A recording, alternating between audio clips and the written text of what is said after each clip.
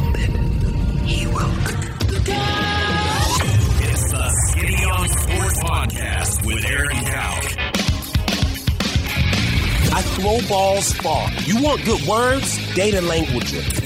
Talk real sports with a real man. Come after me! I'm a man! I'm 40! And now, here's the be-all, end-all, know-it-all of high school, college, and pro sports. Aaron Skinny Cowk with the Skinny on Sports. We're talking about practice, man. I'm the MVP. Good Wednesday morning out there, Western Oklahoma. Welcome to the Skinny on Sports right here on 98.1 FM, the Sports Animal. Glad to have you along for the next hour. We got a lot of different things to cover. There was breaking news this morning, and it's brought me back to something that I've been meaning to hit on, but haven't yet. That is the theory of karma. Sports karma has kicked a couple people right in the butt. Two athletes in particular have been kicked right in the tail with sports karma over the last week. So we'll talk about that. College football, the rankings, the playoff committee rankings did change last night at the top. There was some change. I'm a little surprised.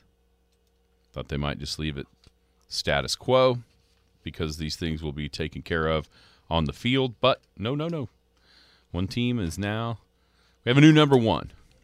The rest of the top 8 stayed the same, but we do have a new number one. I wonder why that happened. There is probably the greatest debate in the history of the 4-team playoff is brewing. And I am here for it. Please give me an undefeated Florida State, an undefeated whoever wins Michigan and Ohio State, and then a bunch of one-loss teams after that. And twist the pretzel will be twisted around in a million different ways to justify about 4 or 5 teams being in those last 2. I cannot wait for this. We'll talk about that. Big 12. Hey, listen, if you don't like a rule, change it. Not normally 10 weeks into the season. Here's the deal. Did they get it right? I think so.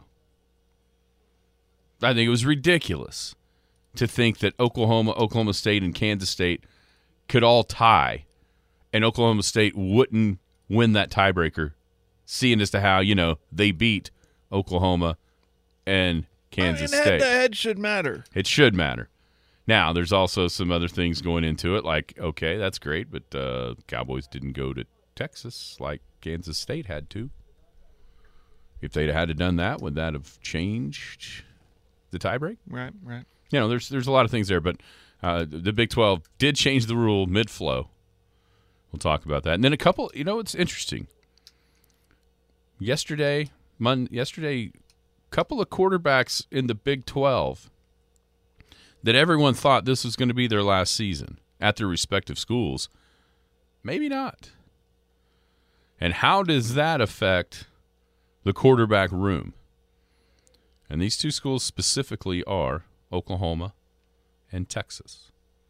And then I'm finally going to talk about the one team I'm never trusting again. Oh, yeah, what was that? Yeah. There's one team I'm never going to trust again, and I'll tell you who that is. Last night, Thunder beat down the Spurs in their first in-season tournament win. The Chet versus Victor showdown never really materialized. Neither one of those guys had a very good game. But the Thunder as a whole did, as they just smoked the Spurs. And then high school hoops results from last night as well. 225-9698 is the phone or the text line.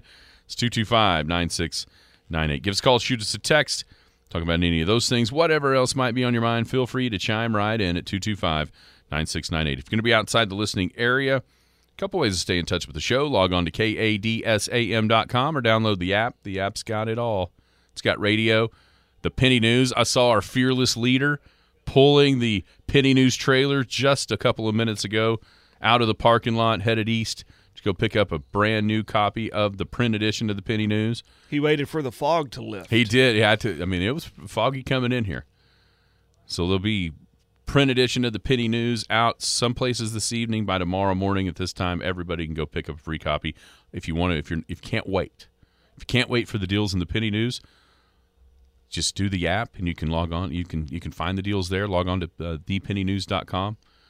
It's updated at midnight last night. So fresh digital Penny News is out there. You got Big Elk and Paragon TV. We're into the hoop season now after the Elks, Hollis, and Merritt are eliminated from the football playoffs, or the football seasons are over. So it'll be wall-to-wall hoops on Paragon and Big Elk TV. And, of course, Skinny on Sports podcast. You can find it anywhere podcasts drop. How are you today, Jared? I'm good. How are you? I like that hat. I didn't know he had hats. Well, yeah, Santiago's Tacos. Just you get a hat? It helps to go to high school with the guy. I guess so. And run around with him back in the day.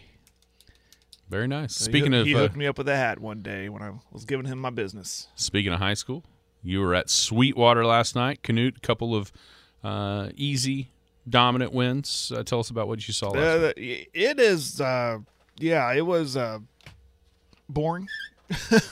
I'm not going to sugarcoat it. It was just a boring couple of games in a good way if you're a Canute fan, because, like you said, a couple of easy wins. Canute Trojanettes, a team here's the deal. I knew that they would be solid because of players like Destiny Jackson and Emily Cantwell and Malia DeGarmo. But then the new players coming in to start. I mean, there was a key injury in Kelly Thompson. She's out for the year. That happened before the season even started. She was a senior. Unfortunately, she got a knee injury. She's done. And so, you had the sophomore Kendall Schuster coming in, replacing Taylor Butler's position. You have Gabby Espinoza, who was a move-in last year, got limited play. Now she's a senior, thrust into a starting role. So my whole point to this was I'm trying to figure out what is this team going to be about? What are they going to be? And Aaron, I know it's only 4 games in, but if they shoot like that all season long, they're going to be really, really good. They shot 13 of 20 from outside.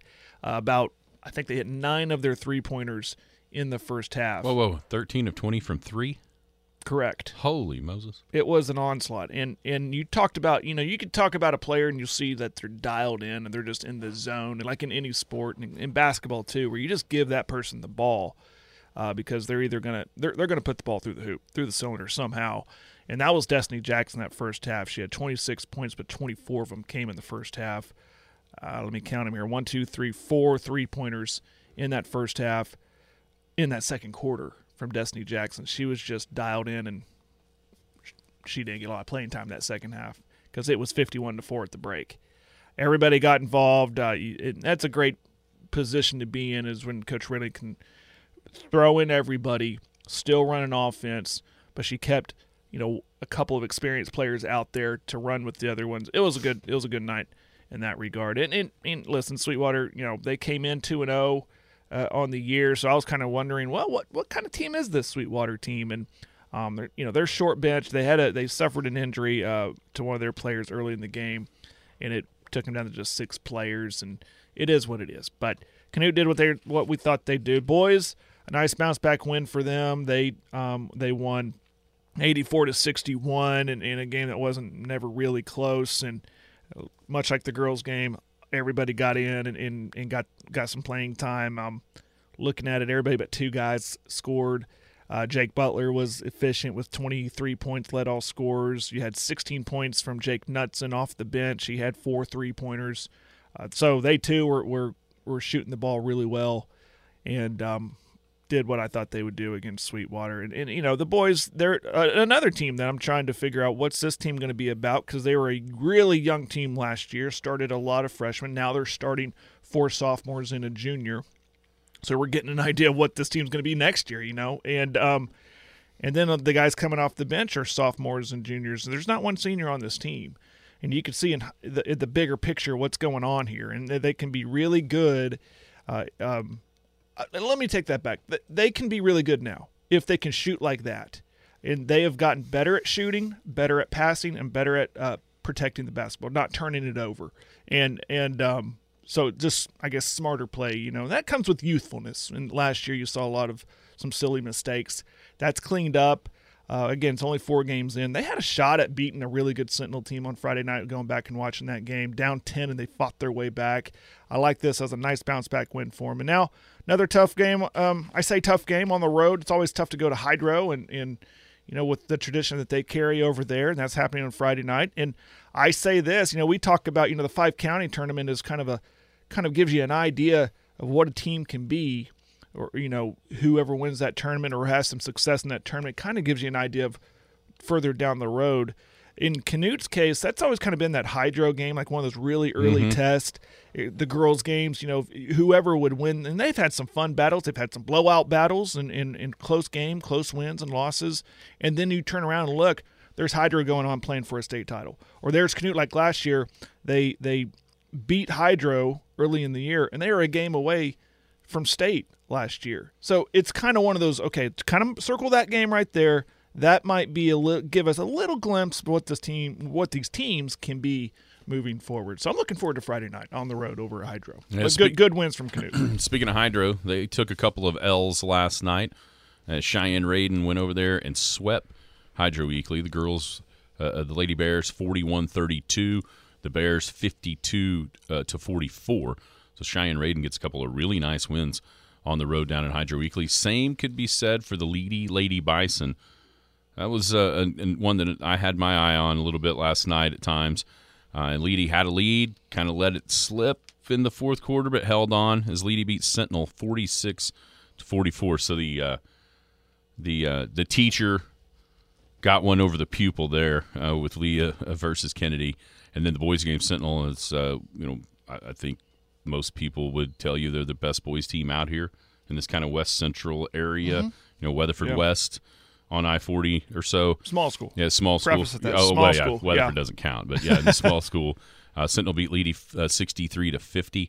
And as you mentioned, that game on Friday night was I went back and watched a little bit of that against Canute. That was a good game. That's we were doing what we were doing, and right. I checked the score, and Canute was down 10. I thought, well, that might be as expected because of that youth I talked about and how good Sentinel is.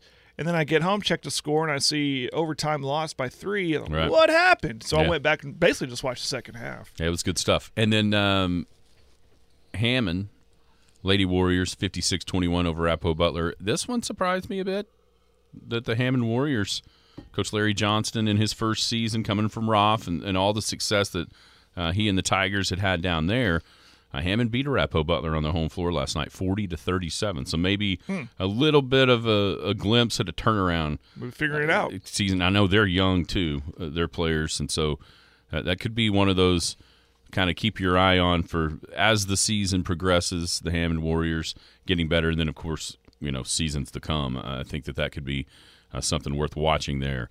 With Hammond Warriors beating Arapahoe on their home floor last night, 40-37. So good stuff with the high school hoop season, just kind of getting started. I was looking up. I was wondering when the rankings start, and that'll be the first week of December, the Correct. 4th for Class A and Class B. That'll be the first ranking. Will be that Monday, December the 4th, and then for 2A through 4A. That'll be the next week. The rankings are kind of like we're about to talk about college football playoffs, kind of in that same vein of where you want to be to help your playoff run.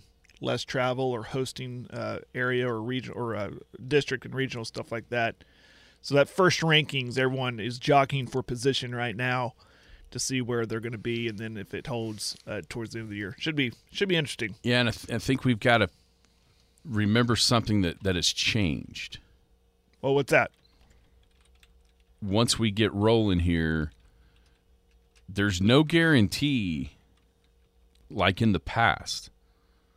If you've got a really good girls team and not a very good boys team, that's not going to matter. Oh, did I miss a rule change? Yeah, that's not necessarily there's no guarantee that each team plays the same district. Oh, that's opponent. right. I totally forgot about that.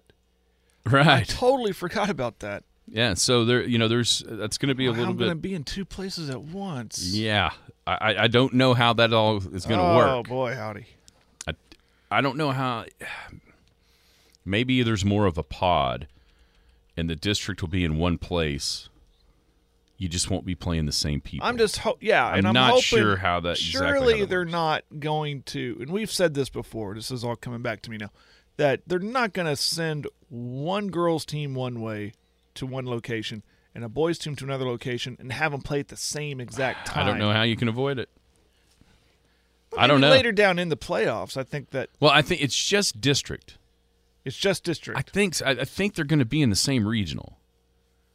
I just don't know if you're going to have to tie them to each other district-wise. We're going to find out. Here's a question I've got.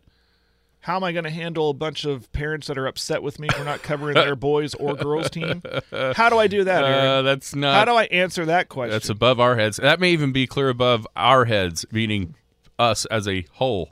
Yeah. I would start looking up the OSSAA for that one. Here's a question I have for you.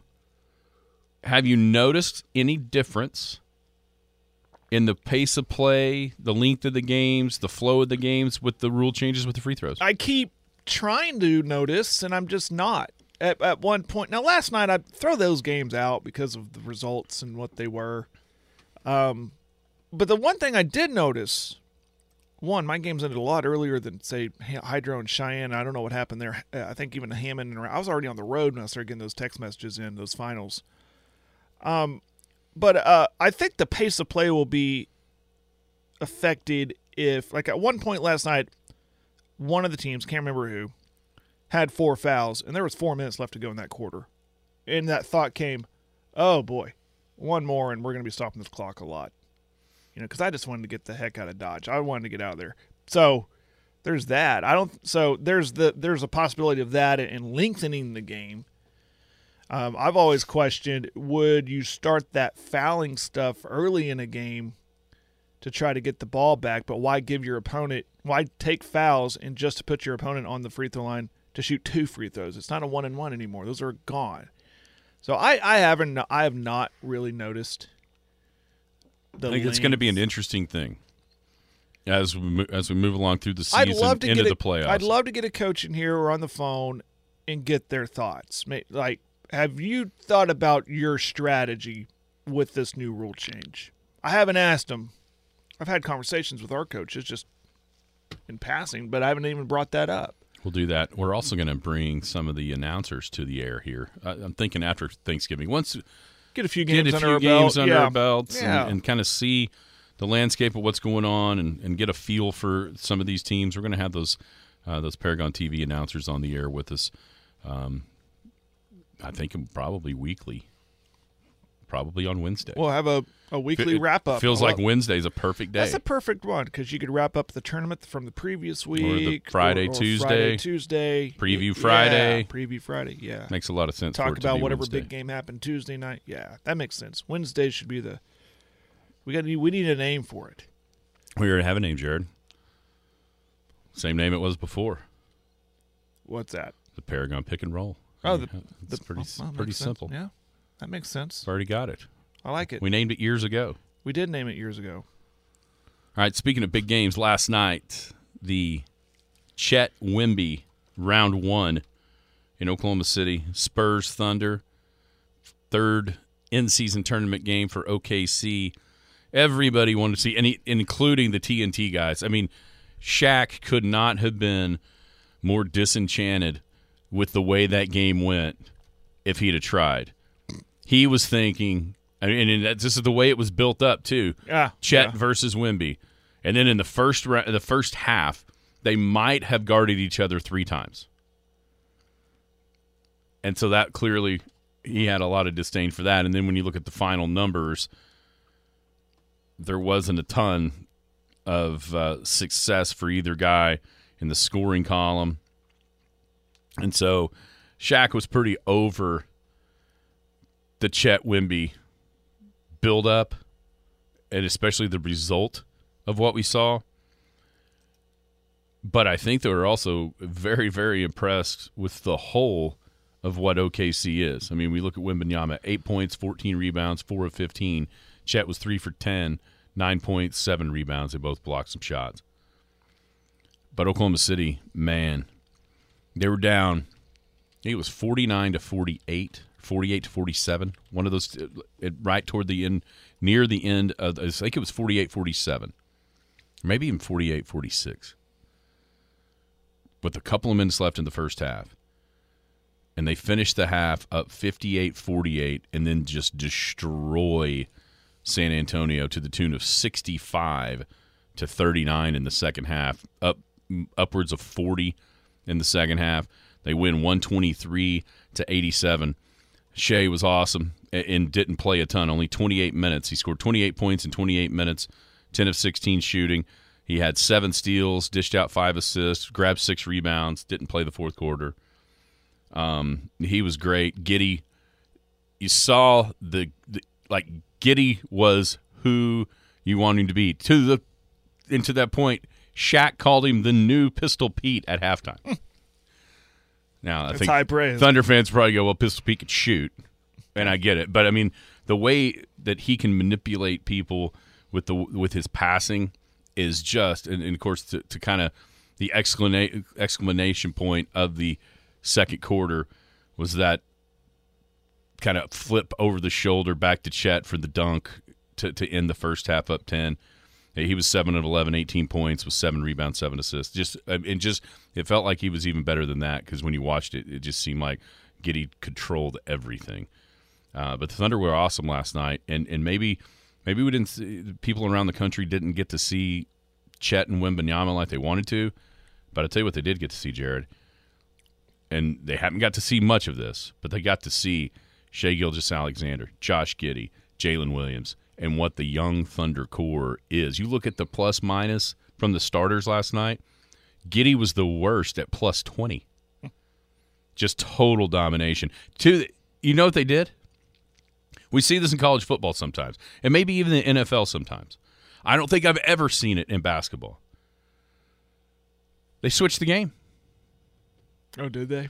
They switched from the Thunder to the Pacers Philly.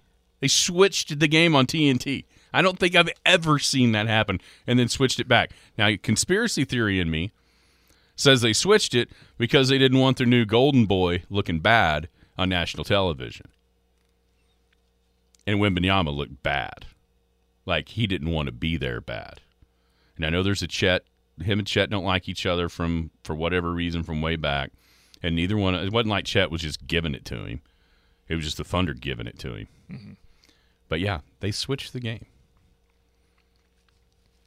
I'd be mad. Well, I would be mad if I was at home watching because I don't have Bally Sports. So I don't get to watch these guys all the time other than highlights on SportsCenter or YouTube. So I would have been mad. But when you're winning that big, it's not really must-see TV anymore. I think people failed to realize they built up the Wemby versus Chet drama or whatever you want to call it, and it will come. I mean, these guys are still technically rookies, Chet included, and they're still getting acclimated to this next level, to this NBA level, and they're going to be really good. And when they play each other, it's going to be really fun. But I think people failed to realize, and now the nation finally might realize it, is that as a whole, like you mentioned, Oklahoma City is just better. Just better than San Antonio. San Antonio is going to go through growing pains, learning how to use Wemby, building around him. I think this isn't a one-year thing where they're suddenly going to be turnaround contenders in the West. I don't think that was ever realistic. But right now, Thunder is more built to win now, and that was very clear last night. They played great defense on Wemby from what I could hear and see on the SportsCenter highlights last night, just frustrating the guy to the point of almost quitting, I guess, and forcing he'd turn it over 5 times. They just kept switching on him from what I was told or what I heard this morning driving in. So maybe they put out a little bit of a formula on how to slow him down at least and force these other guys to do something for San Antonio. But Oklahoma City, though, I mean, I thought it was funny, and I never really said it out loud. Like, they're building up the Wemby versus Chet thing. But I'm like, well, yeah, but, SGA's on this team, right? Giddey's on this team. Williams is on this team. This is a good team. It's more than just Chet. Oh, yeah. You heard all the highlights, saw the Stephen A. Smith stuff. I mean, the first take and everything. Just talk about Chet versus Wemby. Are you guys realizing that this team is more than Chet? We didn't have Chet last year, and look what they did. I mean, this is a really, really good built basketball team, and they're off to a hot start. What was the stat? First best start in 10 years? Yeah, I think first 6-4 in 10 years. Now 7-4. 7-4. Yeah. I mean, it's natural for that to be the promo of the and game. I get it. You want people to tune in to watch it. Yeah, especially when it's Wemby involved. And they're trying to create this Magic versus Bird. Yeah. Because here's the truth of it. You're starting to get to the point where the face of the league is going to change.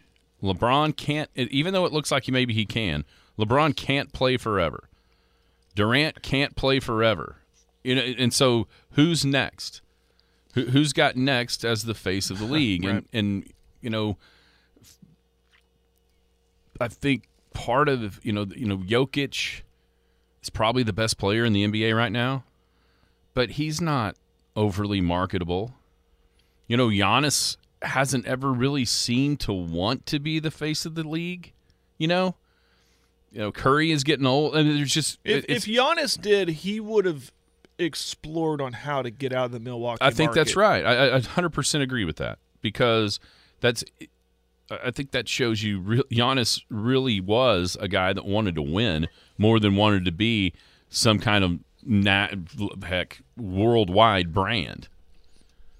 And then he's still in Milwaukee. I love that he's still there because he's proving what. Obviously, because of how spurned we were when KD left the small market of Oklahoma City and went on to do whatever he did. I like that Giannis is there saying, I want to stay here in this small market and I could still be a winner and still maybe be marketable. He's 100% marketable. Yeah, so I like that because maybe that'll show other people, instead of this demanding trade era that we're in, that people will go, yeah, I can win here and I can be profitable here outside of playing basketball. I can still sell shoes here. That's why I was so fresh about KD. I'm like, you made a movie here. There, you got your movie deal. You're selling shoes. You're selling jerseys. Mm-hmm. You didn't have to leave to go for whatever that reason was. Anyways, I like that Giannis stayed there. Yeah, we'll see. I mean, Shea is going to be faced with that same choice here in a couple of years, and so far it looks like the Thunder and Sam Presti have done a really nice job putting some guys around him, and they still have bukus of ammo to make that even better. Now, how they choose to use that's going to be one of those things that's going to be cussed and discussed until it happens, and it's going to be cussed and discussed after it happens, especially if it doesn't work, because everybody's going to have a better idea, right? Right. But I can tell you this, that draft pick at number 2 years ago was cussed and discussed and back and forth and this and that. It sure looks like they made the exact right draft pick that was available. Would they have rather had Paolo Banchero? I don't think so. I think Presti had zeroed in on Chet Holmgren no matter what pick they had. Felt like it. If it was number 1, it was going to be Chet. If it was number 2, it was going to be Chet. If Chet was there at 3, it was going to be Chet. If the Thunder were able to get him, that's exactly who they wanted. That's who they targeted in that draft. And think about this. This could be an all-timer of a draft. Because the one guy we got to see last year without seeing Chet, Jalen Williams, down there at number 12, all he did was the runner-up for Rookie of the Year? And he wasn't even the prize of the draft, supposedly. I mean, you're talking about major firepower in one draft. And that's where when people say, oh, you can't pick here, you can't pick there, has Presti had misses? Absolutely. As anybody does outside of the top, whatever. But I'll tell you this. Has he had misses in the top 5? No. And there's a bunch of people that can't say that. Yeah. And he's also hit on numerous mid to late first rounders. And it sure looks like with Williams and with Holmgren, I mean, goodness, to go along with SGA, which, when that trade was made with Paul George, a lot of people just kind of went, throw in some rookie guy named Shai Gilgeous-Alexander. And that's why Sam Presti's so valuable. You can find those guys. Obviously Chet, but he found Williams. He's finding these guys. San Antonio better be doing that too. And they have a history of doing it. They have a history of doing it. If they don't, Wemby might go, oh, man, you guys can't build anything around me. Because right now there's nothing around them. Yeah, it's way early. Question on the text line, do you think Giannis goes to a big city if he grew up in America? I think it's super hard to say no. And here's why. Name me, since, say, the decision, when all this sort of started, right? I mean, I guess you can trace the super team thing back to Boston, but that happened because of a trade, because of multiple trades to get KG, Paul Pierce, and Ray Allen together at 2008.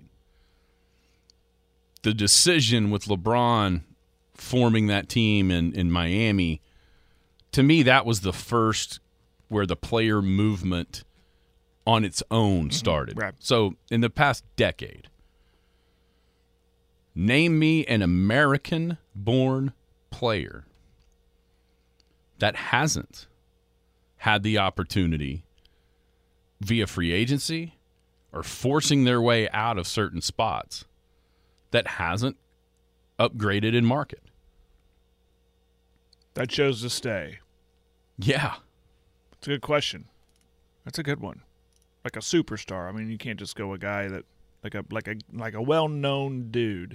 Are we talking just basketball? Yeah, in the NBA. In the NBA. Yeah, there's Karl Malone, but that was so long ago. I'm talking about. You're talking post. I'm talking about 2012. Right. 2012 was the decision, or 2011. 2011 was. 2011 was the decision that LeBron taking my talents to South Beach and all that. And to me, that has ushered in a totally new level of player movement, player control of their destinations or who they play for. So since then, that's a great question. I'm racking my brain. No, I can't think of one. I can't think of one of a named dude that has stayed with the team that basically drafted him from America. That grew up in America. That's a great question. I mean, Dirk was a Dallas Mav for life, but he is German. Looks like Giannis, at least for the time being, is kind of that guy in Milwaukee. I can't think of anybody that was American-born that didn't. Man, almost Lillard, but now he's gone. Now he went to. Lillard's a good one. Almost a really good one, and now he obviously forced himself out of there. Mm-hmm. But I thought he was going to be there for life. But I don't think he upgraded. That's it. It's Lillard. Lillard didn't upgrade his situation from a market standpoint. Oh, and from a market standpoint, he went absolutely down. Not. No. It's Lillard. Dame Lillard. That's who it is. He may be the only one. Right now he went from a cold small market in the Northwest to a cold small market in the Midwest. North, Northern Midwest, yeah. Lillard is it. Now, he didn't stay. He upgraded teams, but he didn't upgrade market. That's right. He didn't go for in glitz and glamour, which it looked like he was going to all summer long, Miami. And it didn't happen that way. I think there's another guy that's getting close to making a decision if he can stay healthy. That's Zion. Right. Zion. We've already seen this song and dance with Anthony Davis. Mm-hmm. Forced his way to the Lakers. Yeah, there's Duncan and Sand. Yeah, I mean, it used to happen a bunch. It totally used to happen. A ton. But what we're asking is American-born players that have stayed put or even downgraded in the market size that they're in. Because the question on the text line was the decision. Since the decision. Since the LeBron James 2000 since the offseason and the summer of 11 basically. And the reason the question was asked was because Giannis stayed, but Giannis didn't grow up in America. And so if Giannis would he have changed? Would he have went for the bright lights of the big market in the big city? And outside of Dame, no one has. Everyone's always went for the brighter lights. from American kids.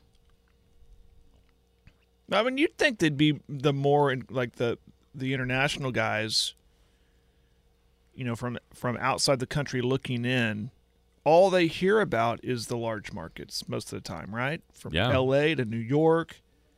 That's all they hear about. So you think that's my dream. I eventually want to get there. And I will start out in Milwaukee, and I'm going to build up my name. I'm going to build up my game, and I'm going to go play in New York. I'm going to play in the Garden. I'm going to play on the West Coast in the Paycom or whatever it's called now. But yeah, I think that's interesting because there's not very many of these guys that come over here as already stars. Wembanyama is. Yep. He's already a star at 19 years old. That is a first, absolutely. The rest of these guys, and you know what? It seemed, at least the ones that are swirling around in my head right now, from Dirk to Jokic, SGA seems this way. Manu and Tony Parker obviously felt like these. It seems like these guys that grow up somewhere else are a lot more gym rat type guys as opposed to culture type guys. The one exception I think that you could say is Pau Gasol.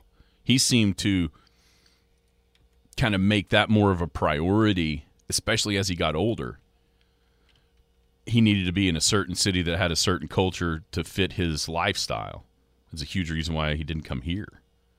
Toward those later years where the Thunder was looking to add that one last piece to try to win a title, and he was the guy that was rumored a lot, and he never did, and that was kind of the answer to him. So he was one of the only ones in my mind.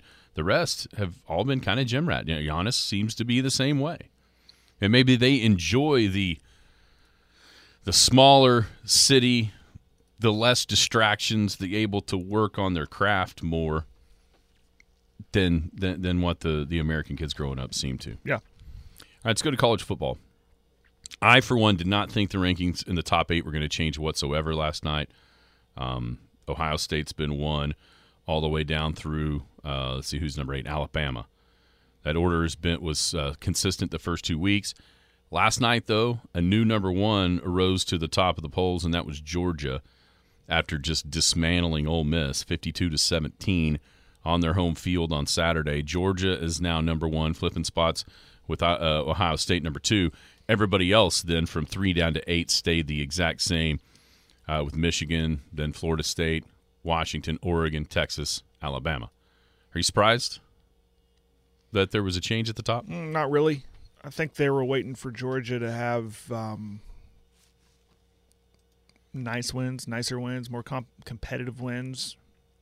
And when you go up against, what they did to Ole Miss, and then before that, what they did to Missouri, I think it kind of built up to that. I think the committee was just kind of waiting because there's teams that had better quality wins. Ohio State had those quality wins when they spent that time up top. I think this gave the committee an excuse. Okay, we've always wanted Georgia there. We couldn't put them there because before that they were beating Vanderbilt and a bad Florida team. Well, now they went and beat Missouri, who's looking pretty good after beating Tennessee, and they beat Ole Miss, who was a top 10 team at the time and really had no problem with the Rebs. So now we can put them at number 1. So that didn't shock me at all. That didn't.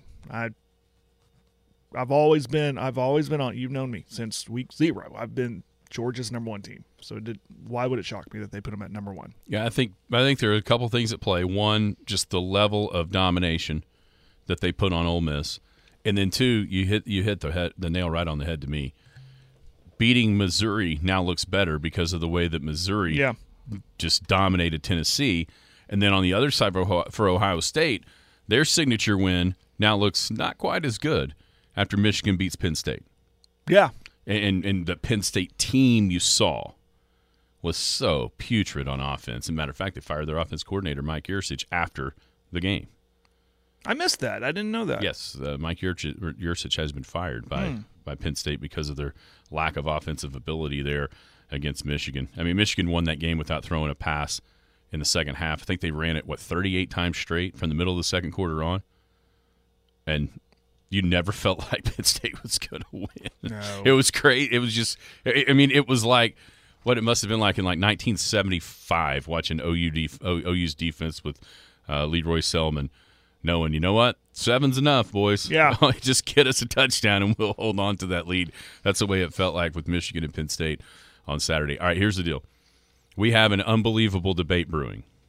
Maybe the greatest Final Four debate that we're ever going to see. Well, that we ever have seen since this is the last year. So think about this.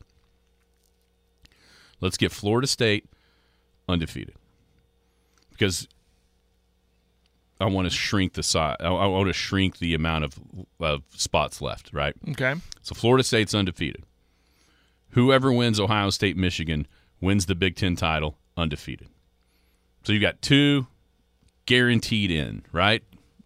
Aren't they? Yeah. Yeah. Are we sure? Well, I mean, does it carry weight with how long you've been in the top 4? I mean, if Florida State's been in that top 4 I don't ever think since so. the first rankings were released. It didn't for TCU in 2014 when Ohio State jumped them the last week and had been behind them the entire time. Oh, yeah. Okay. Let's say those 2 things happen, and let's say they both get in. I think they would. I know Michigan or Ohio State would. Florida State, surely. Surely to goodness they would. But now, the debate rages between the loser of Ohio State, Michigan. Let's say Bama beats Georgia, which at this point, that's not that far-fetched in the SEC title game. So you've got non-conference champions, 1 loss, 2-time defending national champion Georgia that only lost in their title game. You've got Ohio State or Michigan that only lost to the Big Ten champ undefeated, the other one. And then you've got 1-loss SEC champ Bama, 1-loss Pac-12 champ Oregon who beats Washington, and 1-loss Big 12 champ Texas. Well, hasn't the committee told us that championships matter? I think so. Conference championship I matters. certainly think so. So, on that scenario,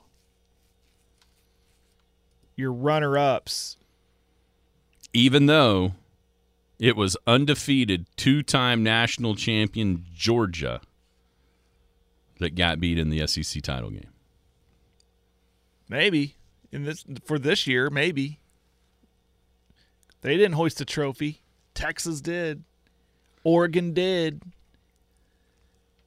Who else was hoisting a trophy with 1 loss? Anybody? 1 loss, Oregon, Bama, Texas. And then you had the 2. Bama did. I think whoever loses, Ohio State, Michigan loser is out. Yeah, that's an elimination game. I think they're out in this scenario. The only one that even gets an argument would be Georgia. And a lot of it would be because they've won the last 2. And they made it through the SEC schedule as light as theirs was, clear to the championship game undefeated.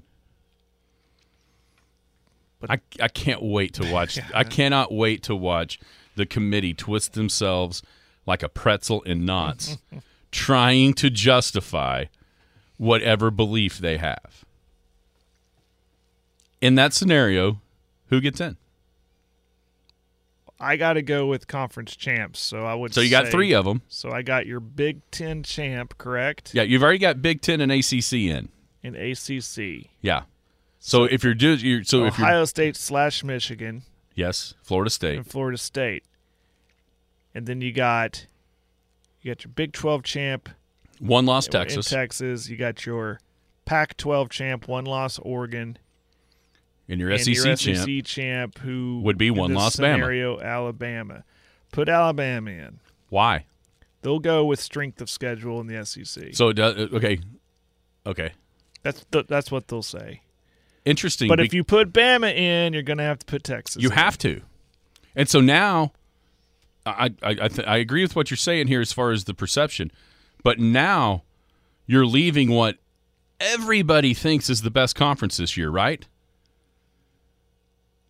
The Pac-12. You're leaving them out. You're leaving their champion out.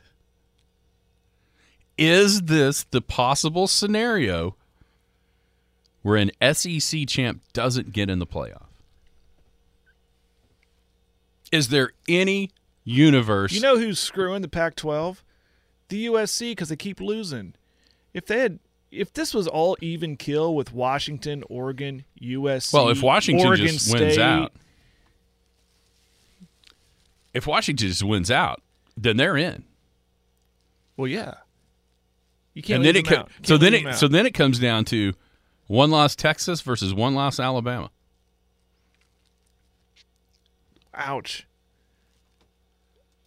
Ouch. That would be a room divided. That'd be like 12 Angry Men, man. That would be. I'm almost rooting for that one. You would get. Me too. I want the Texas versus Alabama argument after out of all that, because you're going to get Saban doing his stuff that he doesn't want to do, but he's going to go on game day during the Army-Navy game or whenever in politic, and then will Sark do that? Everyone's going to. Here's the deal. But people are going to be screaming from the mountaintops. Think about this. Texas beat Alabama. Sark. I mean, the Big 12 title game is always at 11 o'clock.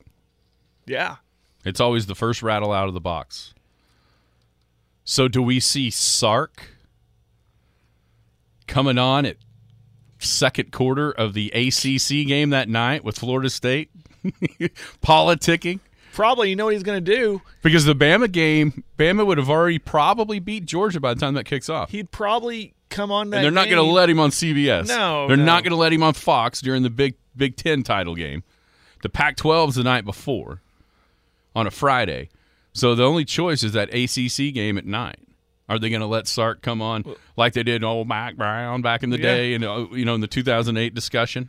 If he was smart, they would let him on, and he would hold the Big 12 trophy while he's doing his interview. Yeah, just host it right there. Make sure it's in the shot. Go, you see this, boys? Well, they're not going to do that. They're going to have his little face flow in it because it's going to be during the game. So he'd need to make sure and have a better, instead of just his face as the fly-in. Oh yeah, I want to see him. I want to see video of him. And he needs to have a hat on that has the score of the Alabama-Texas.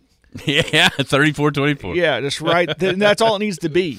Like, that's Don't even it. say anything. Don't even say anything. Just hold the trophy. Don't even acknowledge that you're holding a conference title, and then have that hat on. I mean, really, just go. Come on. I'm giving you reminders why we should be in over Alabama. I'm going to throw one more kink into this issue. The only network that's going to let him on would be ESPN. Is there any chance ESPN lets him on to maybe mess up their prized property, which is the SEC? Is that not a win-win for them? I mean, don't they still have the Longhorn Network and still have all that? I mean, you consider Texas an SEC team starting now. Right. It's this is a win-win. Whoever gets in, we profit somehow. Yeah, I hope this happens. I'm actually starting to root more because here, I really want it to be Oregon too. They get all the one-loss things. I like that. I want it to be those three one-loss teams. I want it to be those three because here's what I think is going to happen. They're going to use different reasons to justify keeping Texas out. They're going to use like the resume of Oregon going through that conference. Yeah. And the one thing that they've used in the past, the head-to-head, is going to go away for Texas. Do I think Bama would beat Texas right now? I do. Oh, yeah. But what's the point? This will crush anybody wanting to play a decent non-conference game ever again. Because if you lose it, you don't get any benefit. And now, all of a sudden, if you win it, you wouldn't get any. Now, this all kind of goes away because we're going to have a 12-team playoff next year. So some of these scenarios will go away. Yeah. But, I mean, if you're Texas, why in the world would you play Michigan next year? Out of conference, you cancel every one of those. And just play Texas State and whoever, because there's no benefit either way to winning it or losing it. And my hope has always been once it turns into a 12-team playoff, each team gets an extra mulligan or so, especially if you're a Big Ten, especially if you're an SEC school. And that leads to more great out-of-conference games because no one's as scared about losing it if you've got 12 spots instead of 4. But if this happens and Bama is in over Texas after they lost on their home field, I don't know why anybody in their right mind that has a team that year in, year out could be a playoff team would ever consider playing a great team in the non-conference. And all that's going to do is make college football worse. Yeah. I mean, the conference games are going to be better, but, man, that first couple of weeks, you're getting ready to roll, and there's great out-of-conference games, and you get to talk trash, and those are going to go away. Wrapping up a Wednesday question, why does everybody think the Pac-12 is the best conference? I don't know if that thing is they're the best, but they're not the worst. I mean, they're really, really good. I think they're the best. You think they are? Absolutely. I think they're – but with Alabama coming on, Georgia where they're at, I mean, that may be a 2-team top-heavy conference. I don't know. Who's the third? Oregon State's number 10. LSU, are they – I mean, everyone's really loving Jaden Daniels. I mean, you've now. got number 1, number 8, and number 11 in the SEC. You got 5, 6, and 10 in the Pac-12. Yeah, I want to see a lot of Pac-12 SEC bowl games. I think that'd be great. I mean, Utah has It'll been settle this. Yeah, I mean, Utah's 7-3 without their quarterback. Right. You know, and another team that nobody even knows is good.